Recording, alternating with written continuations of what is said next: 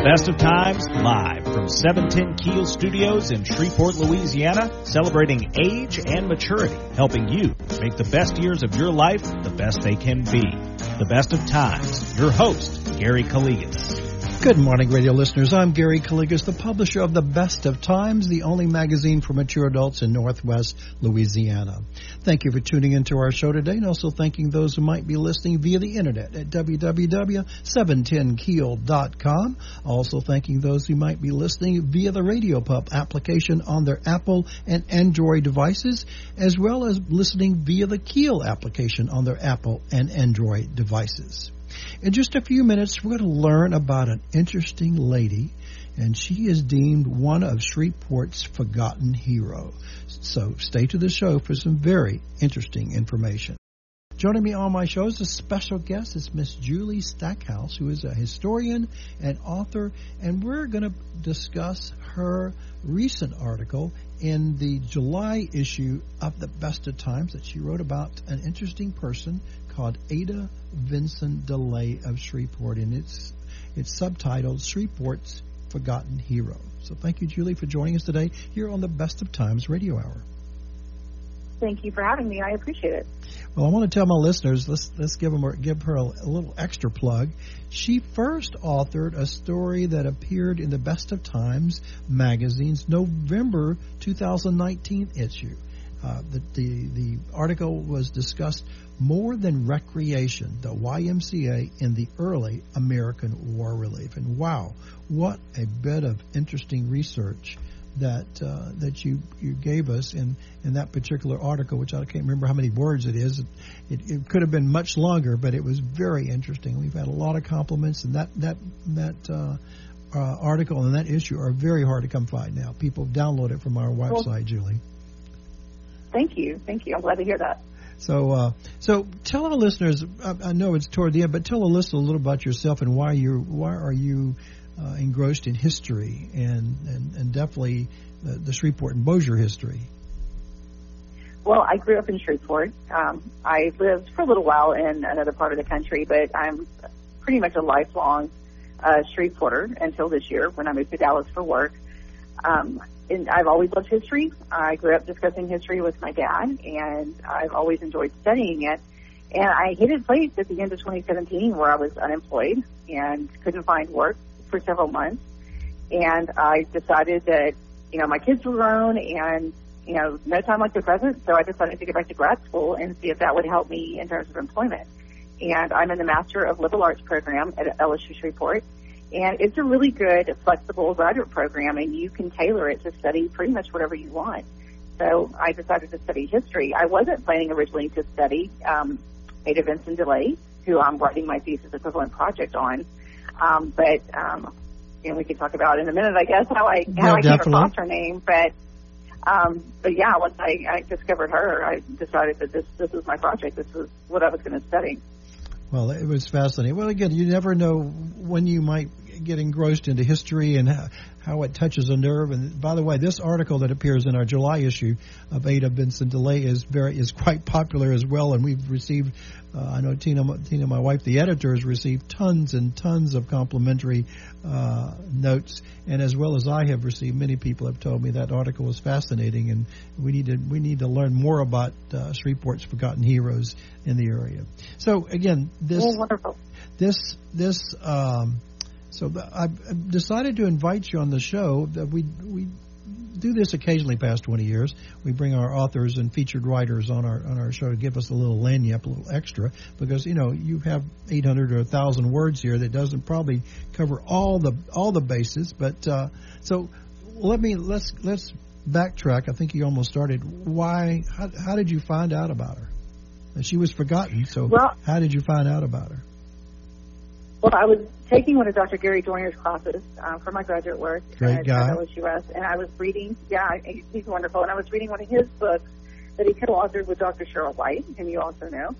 It's called Shreveport Historic Oakland Cemetery, and they just give little 2- and 3-page bios of a lot of notable people buried at Oakland Cemetery, which was our first official cemetery in Shreveport.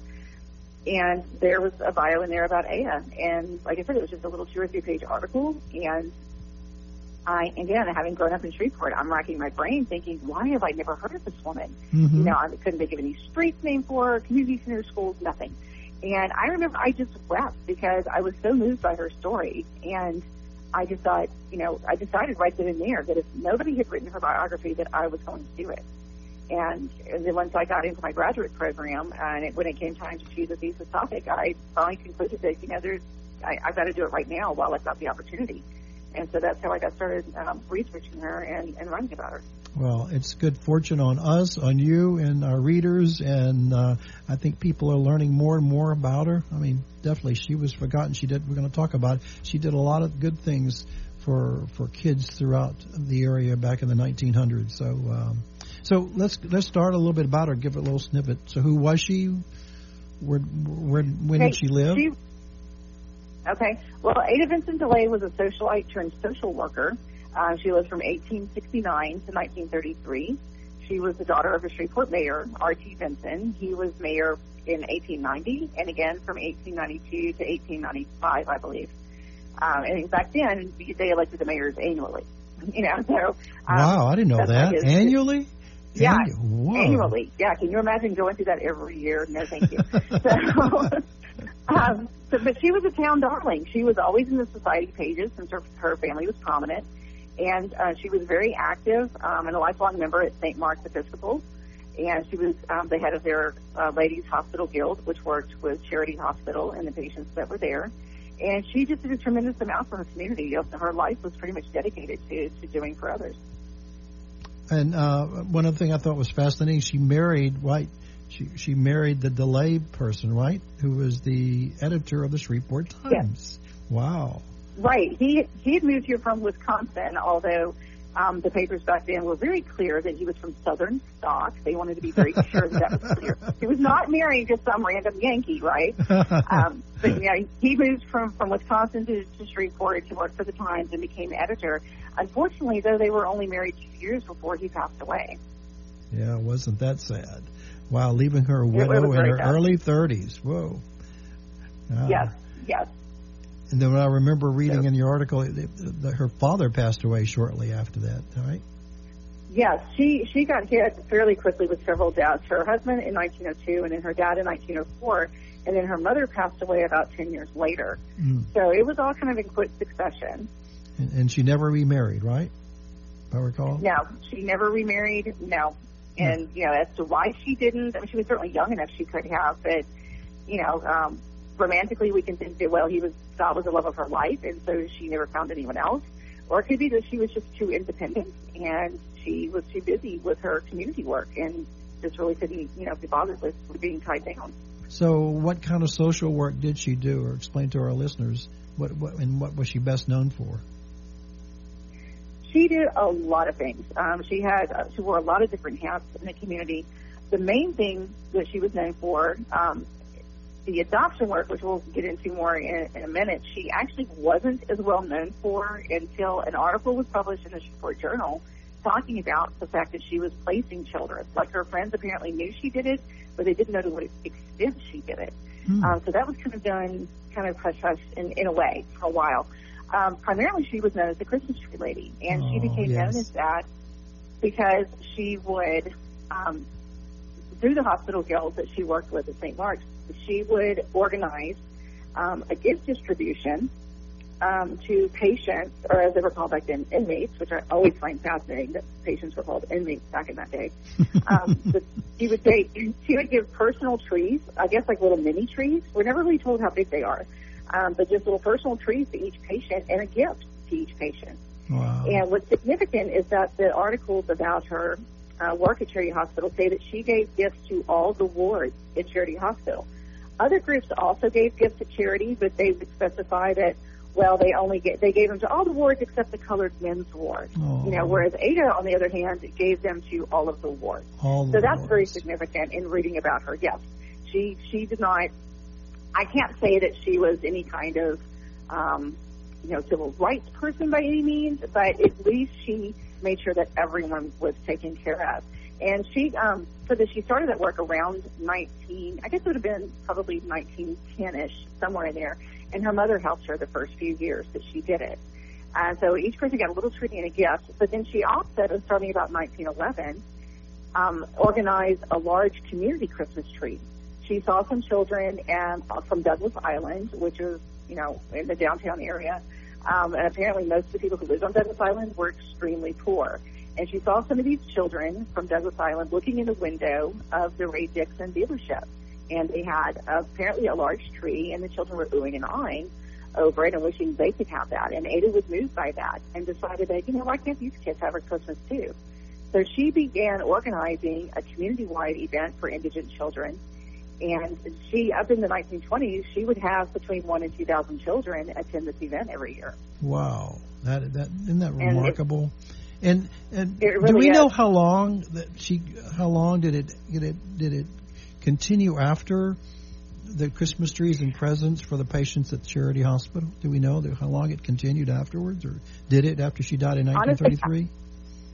Well, I don't know if they kept giving the gifts to Charity Hospital in her name after 1933. I did find where I believe it was one of the Elks Lodges was going to continue the community Christmas event after her death, but I haven't found a lot about that. Sometimes people have great intentions and then they just don't pan out, and that was during the Great Depression as well. True. So it may be that donations have dried up a little bit. I'm not sure. I haven't, like I said, I haven't run across anything that's popped out in my research. That's not to say it's not out there, but I just haven't run across it yet. Well, as far as I know, a lot of this largely stopped after her. You also mentioned in this article you want help from our readers and radio listeners out there. You say there's no pictures that have known to exist of the spectacular community Christmas tree organized by Ada. Wow. So there's not that I've been able to find so far. Nothing in the newspapers back then didn't really run photographs, just because of the cost. Now some of the larger markets would have photos, in their paper, but I haven't really found photos in the Shreveport Times until really you get to the later 30s and into the 1940s. And if some of your listeners have found, otherwise, please let me know. But no, I haven't found any photos of these Christmas events, and they've got to be out there. She had corporate sponsors that would help, other members, prominent members of the community that would help, and different groups that would help contribute as well. Because, like with the big community Christmas event, she would even have the children from Genevieve Orphanage come. She would have the elderly residents at what they just call it the Shreveport Old Folks Home. She would have them come, and they would be giving gifts as well. And she went to meticulous planning to make sure that each child had exactly one toy, some fruit, and some nuts. And she wanted to make sure that each child had an equal amount when they left, so that nobody felt left out. Well, was that some planning or what? Right. She was, the Christmas tree lady. So, wow, isn't that amazing? Right. That is right. And there's got to be pictures. Yeah. Somebody's probably in somebody's photo album. They're looking at this going, what the heck is, because we have photos like that from family members that we look at and go, we don't know what this was. Nobody marked the back of it.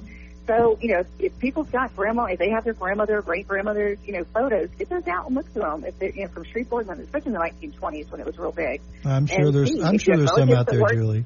And you mentioned in the article you have a Facebook page, right? That's called In Search of Ada. So those of you that might want to share your photos or personal stories or memories of Ada, please help her out. It's collecting information. There's someone out there probably has some interesting photos to share with Julie that she will post on her website and continue updating this particular, make this Shreveport's Forgotten Hero more known to all of us out there. So how did she get involved in placing children for adoption? Well, she was working at doing charity work at Charity Hospital, and her story that she told to the Shreveport Journal was that she passed the laundry room one day and heard someone crying, and so she went in and found this teenage girl who apparently was pregnant and was very frightened, didn't know what to do. Now, Ada doesn't say how far along the girl was, but Ada told her, made a promise to her that if you will finish getting your education, finish your schooling, I will help you place this child when they get home. And Ada did that, and allegedly without the girl's parents ever knowing about it. Whoa. So that's how she got started. And then it blossomed a little bit, right? Right, and probably just from word of mouth. And, of course, Charity Hospital was kind of the forerunner to LSU Med, so that was people who didn't have money, that was where they went. It was a state-sanctioned hospital for indigent people who needed health care. And she worked very closely with people there. If people needed clothes, she would help. She and her hospital guild would help to find clothes for them. You know, if they needed, you know, food, she would help to gather those things for people. So she was very very closely associated and very well known with the patients there. So over time, you know, word of mouth, I imagine people were coming to her and asking, you know, can you help, you know, with the situation? We tend to think of teen pregnancy and unwed pregnancy as a modern issue, but it really isn't. And that's been one of the surprises in studying this. Very well-written article. I mean, I read it twice. That it was so enlightening, and you just want to put yourself back in those particular times in the early 1900s. I mean, this is wow. So it began that she in really 13 regarding that first child that she placed, and then probably before then. Probably I'm thinking it was probably around 1910, 1911. Really? Okay. So weren't there other orphanages in the town in that area during that era? Yes, there were other orphanages, and of course, the most famous of them was the Genevieve Orphanage. But back in the late 1800s and early 1900s, orphanages really weren't set up to place children. They were basically established to care for the children. Oh, so even the Genevieve didn't have like an right. I think we just sort of assumed that they did everything. You know, they took the kids in and tried to find homes, but a lot of times they didn't. They were not really a placement agency. So Adah just sort of took that on herself, and I guess probably once she did the first child, you know, the teenager she ran across at Charity that day, she began to see the need, and I would imagine word of mouth, people started coming to her. Of course, if you recall, from 1903 to 1917, we had a legal red light district in Shreveport, and I imagine that's probably where quite a few of her first children came from. I don't have proof of that, but that's my working theory. That's pretty good assumptions there. And right. I thought this was interesting that she tried her hand at being a girls' probation officer, right? Wow. She did. That lasted about 6 months.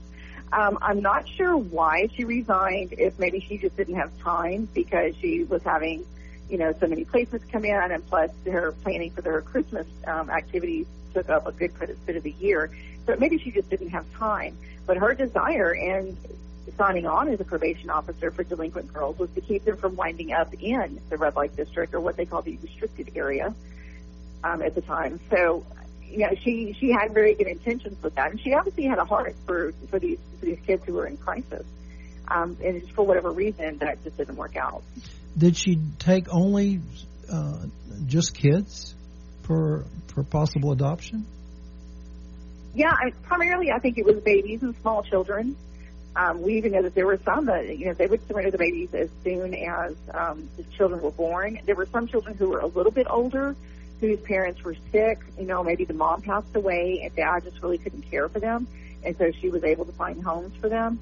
But yeah, it was. I haven't read anything that says she took in like teenagers, but she might have. You know, and I just haven't run across that yet.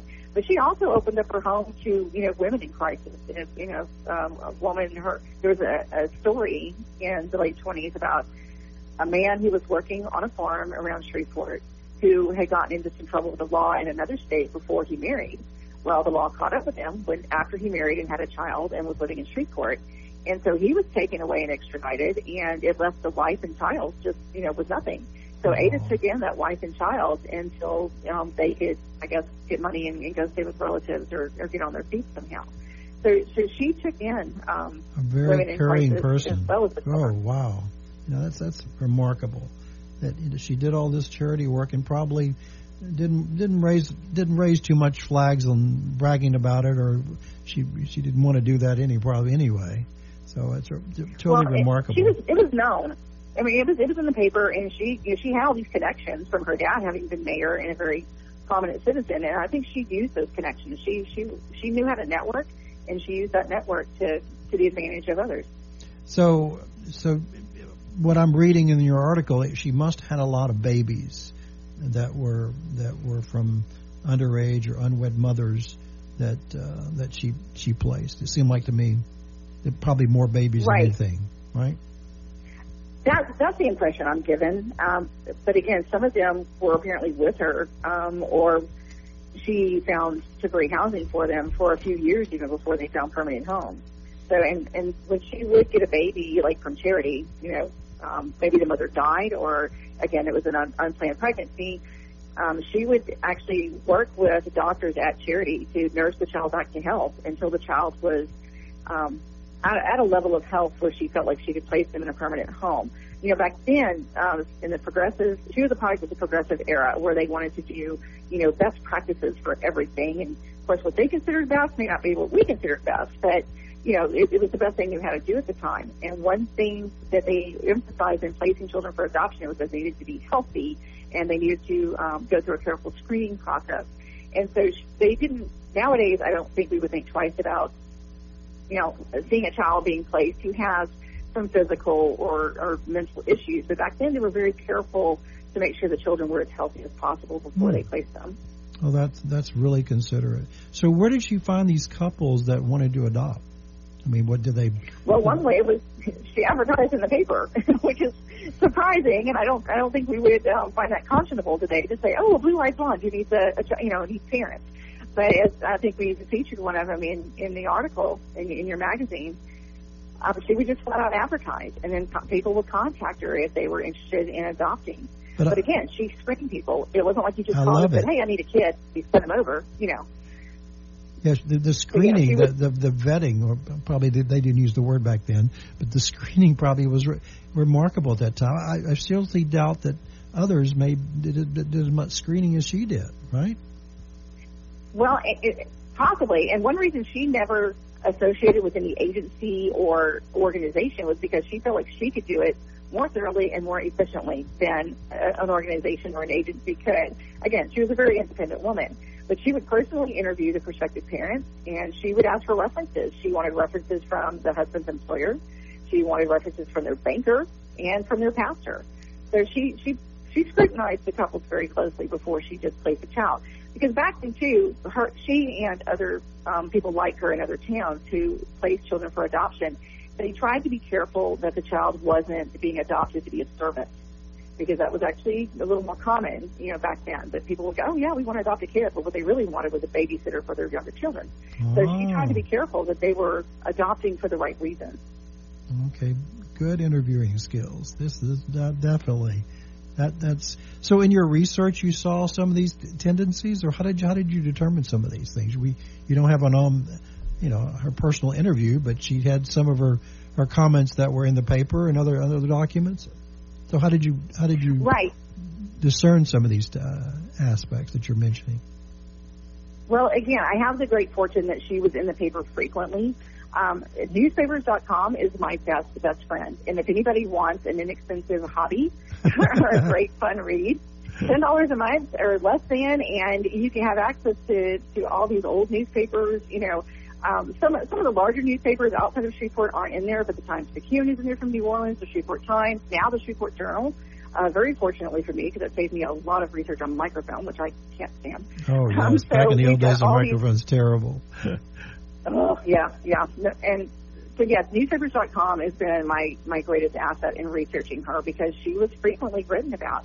And Maud Herno-Pry in the Shreveport Journal was apparently a good friend of hers and a great admirer of Adah's.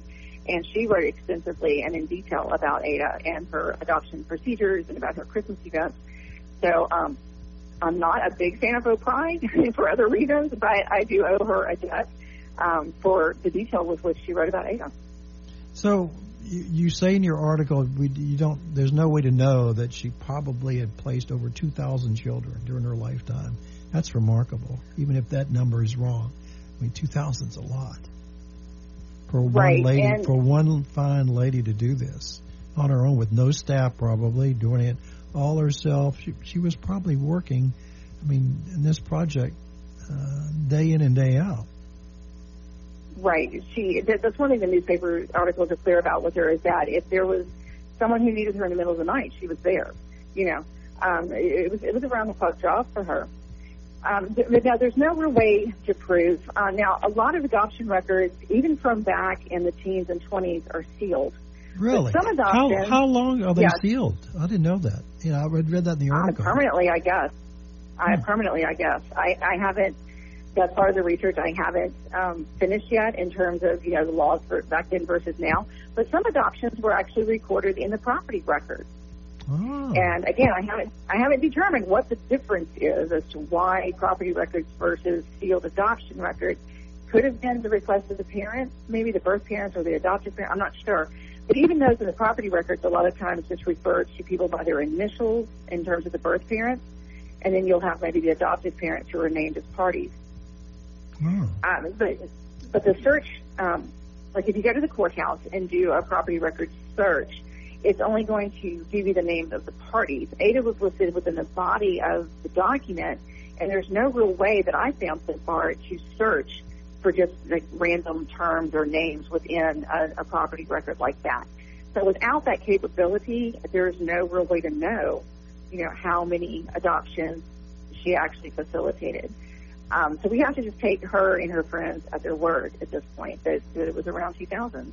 Well, the thing about it is, Julie, there's some people in here may not know that they have one of their relatives is one of these adopted children, right?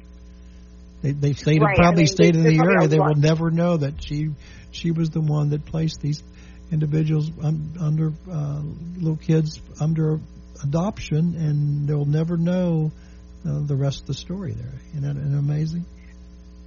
Exactly. But now she did keep up with some children. In fact, there is the story of one family.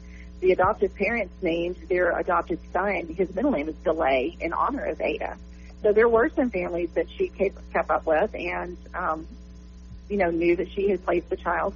I did run across about a year and a half ago, a board. It's like a message board online where people post, I'm searching for my parents or I'm searching for my child, who were, families, adopted families. And I ran across a lady who had posted on behalf of her grandmother who was born at Charity Hospital in 1929. And they knew that Ada had placed the grandmother, with her family.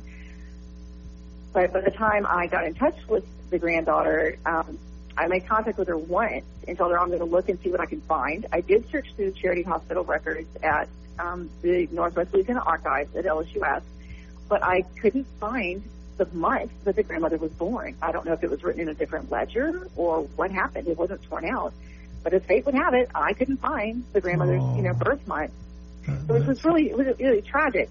And what was surprising was how vague the records were back then. It would just say, problem, pregnancy, results, resolved, and that's all it would say. I was really surprised at how general their medical records were back then. A little frightening, in fact. But I couldn't find anything, and I tried to make contact with the granddaughter again, and I didn't hear back from her. So I don't know if email addresses changed or if her grandmother has since passed away, because she'd be over 90 now. Yeah, and that's the other sad part about this, is that the people who do remember Ada, they're very few and far between now who would have lived during her time. Yes, that is true.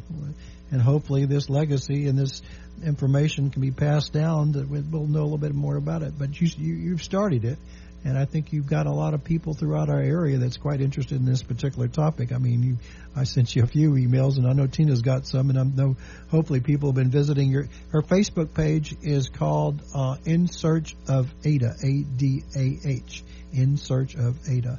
So you can share your photos, your stories, and any other memories about the past of Ada. So I'm going to definitely help you there.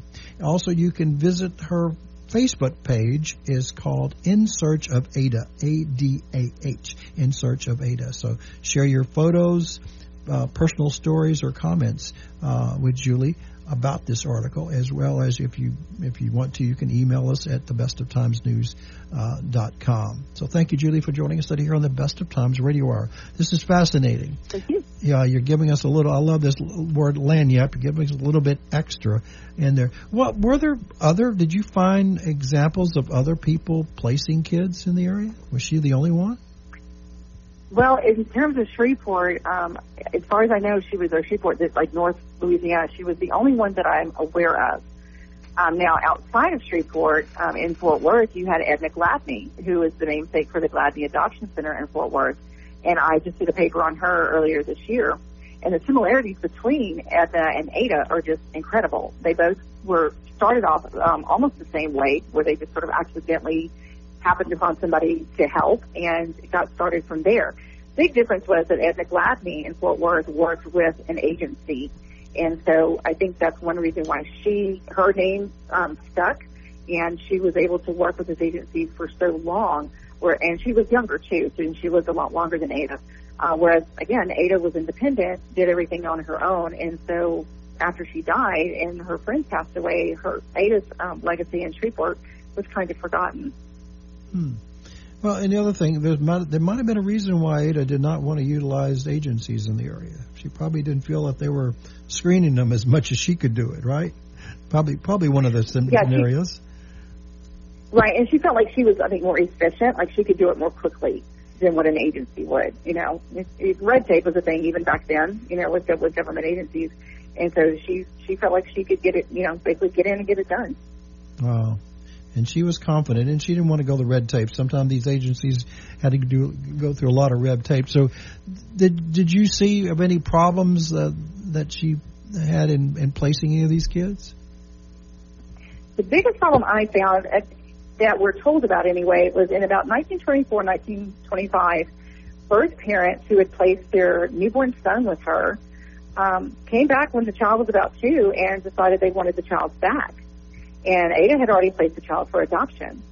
Well, the birth parents claimed, and this is actually not uncommon. I found this with Edna Gladney in Fort Worth too, that she encountered this several times where people changed their minds. So far, this is the only case that I've run across with Adah specifically in Shreveport. And these parents, they claimed that, well, we just wanted you to foster the child, and we were sending you money, you know, periodically. And Adah said, no, you signed papers saying that you didn't want the child back, and you didn't send me money, and no, you never came to visit. So there was this back and forth, and they sued Adah in court to find out the name of the adoptive parent, because Adah didn't want to tell him. Adah was like, oh, no, the child's in Canada, you just need to move on. And turns out the child was, like, in Belcher. So with his adoptive parents. So the birth parents won against Adah. She hadn't divulged the name of the adoptive parents, and then the birth parents sued to get custody. Now, as to how successful they were, I don't know, because, you know, sometimes the newspapers, they'll start on a story and then they never finish it down the road. So that happened back then, too. I do have a colleague in my master's program who was going to do the research for me, because, like I said, I moved to Dallas first of the year, didn't have an opportunity before I moved to travel to Belcher to go through the report records, because, again, microfilm. And he was going to do that for me, but then quarantine hit, and so we haven't gotten back there. So I'm hoping that's some more research I still have to do yet, is to get my hands on those records and find out what happened. Yeah, so that would be an interesting follow-up to it. So do we know there's any descendants of Adah living? No, she never had any children of her own, and she was busy taking care of everybody else's. And she did have one sibling. She had a younger brother named Alan. He was 4 years her junior, and he never had any children either. He was only married for a couple of years, and then he divorced, and there was a stepson. But information on Alan is not as prolific as information on Adah, because he wasn't the town darling that his sister was. He worked at the Grand Opera House though for years, which is very interesting. And he died in a nursing home in 1941, and that's about the extent of what I know about him. So he's kind of a side issue, research topic that I'm pursuing as well, just to kind of fill in some of those blanks. But I do know that they lived together a long time. They shared a residence for many years. He and Adah did. What about her husband in 1900, Mr. DeLay? They passed away. Did he have any brothers and sisters? Probably from up north, you said. I think he did. But you said right, in Wisconsin. And that's another, we talk about in the history department, to us about chasing rabbits or running down rabbit holes, where you find all these little side topics you have to chase for a while and see where they go. And that's a rabbit I haven't chased yet, is I've got to contact somebody. I think he was from Milwaukee, so I need to contact, somebody from his hometown up there in Wisconsin, see if there are any archives on his family anywhere or any descendants of his siblings. So that's just, like I said, one of those topics I haven't quite gotten to things to do to keep doing the research. And her mother might have had other siblings as well, right? Her mother on her mother's side. On her mother's side, right? Yeah, and she was originally from Tennessee, I believe. So again, that's kind of, finding the right towns and the right archives and the right, receptacles of information to research. Why, in your opinion, do you think Shreveport forgot about her? I really don't know, except for like a handful of historians. And of course, now she was a founding member of the Daughters of the Confederacy, which I realize nowadays is not a popular topic, but it's a fact. So we have to look at it. And they've kept her memory alive. And in fact, they're the ones who placed her tombstone on her grave because she died deeply in debt. So the UDC has kept her memory alive. And some historians like Eric Brock and then, of course, Dr. Joyner and Dr. White, they've also written about her, and one or two other local historians, but never more than just like an article here and there. So this is, I think, my research, as far as I can tell, is the first broad spectrum, wide, trying to be comprehensive, research project about her. So her legacy died with her in a way, huh? Pretty much, and I think it's because she wasn't affiliated with a larger organization, like someone like Edna Gladney in Fort Worth, or ladies who do this in other towns. So I don't think it was intentional that she was forgotten. I think it's just, time marched on and just kind of marched on without her. And she probably gave so much away. That's why she ended up in 1933 at death, that she was in debt. It's so sad that she thought of more of others than herself, which is a wonderful, wonderful thing. But, I was reading, as you said, that the marker, there was no funds for even a marker on her grave until, 1995? Wow. Correct. That's a long time after 1933.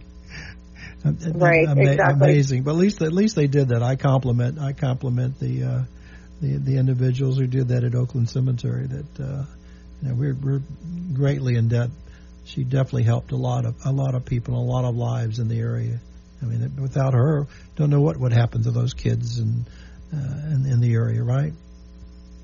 So right. I mean, a lot of her goal was to keep kids from winding up on the street, and that was a lot of the goal was with women who were students of the progressive era. Their goal was to help make good citizens out of children born into difficult situations, and teach them Christian values and American values and that sort of thing. So there was a heart to these children, I think, to begin with, and then also I think that greater sense of this was her duty, to her country and to her church to help these children. Well, I want to compliment you about the magazine and your continued research. That's very impressive. So, again, I'm going to mention Julie Stackhouse's Facebook page is called In Search of Adah. So share your stories and photos and information that you have about Adah. That she's collecting more information, and hopefully you can give her some leads about some relatives or current people that may be in the area that were descendants of these particular 2,000-plus adopted children during her lifetime. That would be awesome. I do want to give you another plug. Make sure if you have time to read her article that appeared in the November 2019 issue of the Best of Times. You can go online, bestoftimesnews.com, and you can read that article, which is fascinating. By the way, I distributed about 300 or 400, 500 copies at YMCA in Shreveport, and they were all picked up in one day. They called and said, "Do you have any more?" And I says, "Well, I have to go pull some from other locations," but I sent them like a mini stacks of them, and they were gone. People were amazed. Oh, that's exciting. They were very amazed by this article. The article is More Than Recreation: The YMC and the Early American War Relief, and we're talking about many Civil War, right? In the Civil War, right? Civil War through World War I. And that is a lot of people were not aware of that as well. So thank you for listening to our show. Don't forget to pick up your personal copy of The Best of Times at one of our 270 distribution locations. May God bless you and your family. God bless America. Have a great day and a great weekend. Thank you again for listening to our show. I'm Gary Calligas, wishing you and yours the best of times both today and every day. Have a great day. Thanks for listening to the Best of Times Radio Hour here on 101.7 FM and 710 Keel. Be sure to tune in next Saturday at 9 a.m. for more Best of Times. This is 101.7 FM and 710 Keel.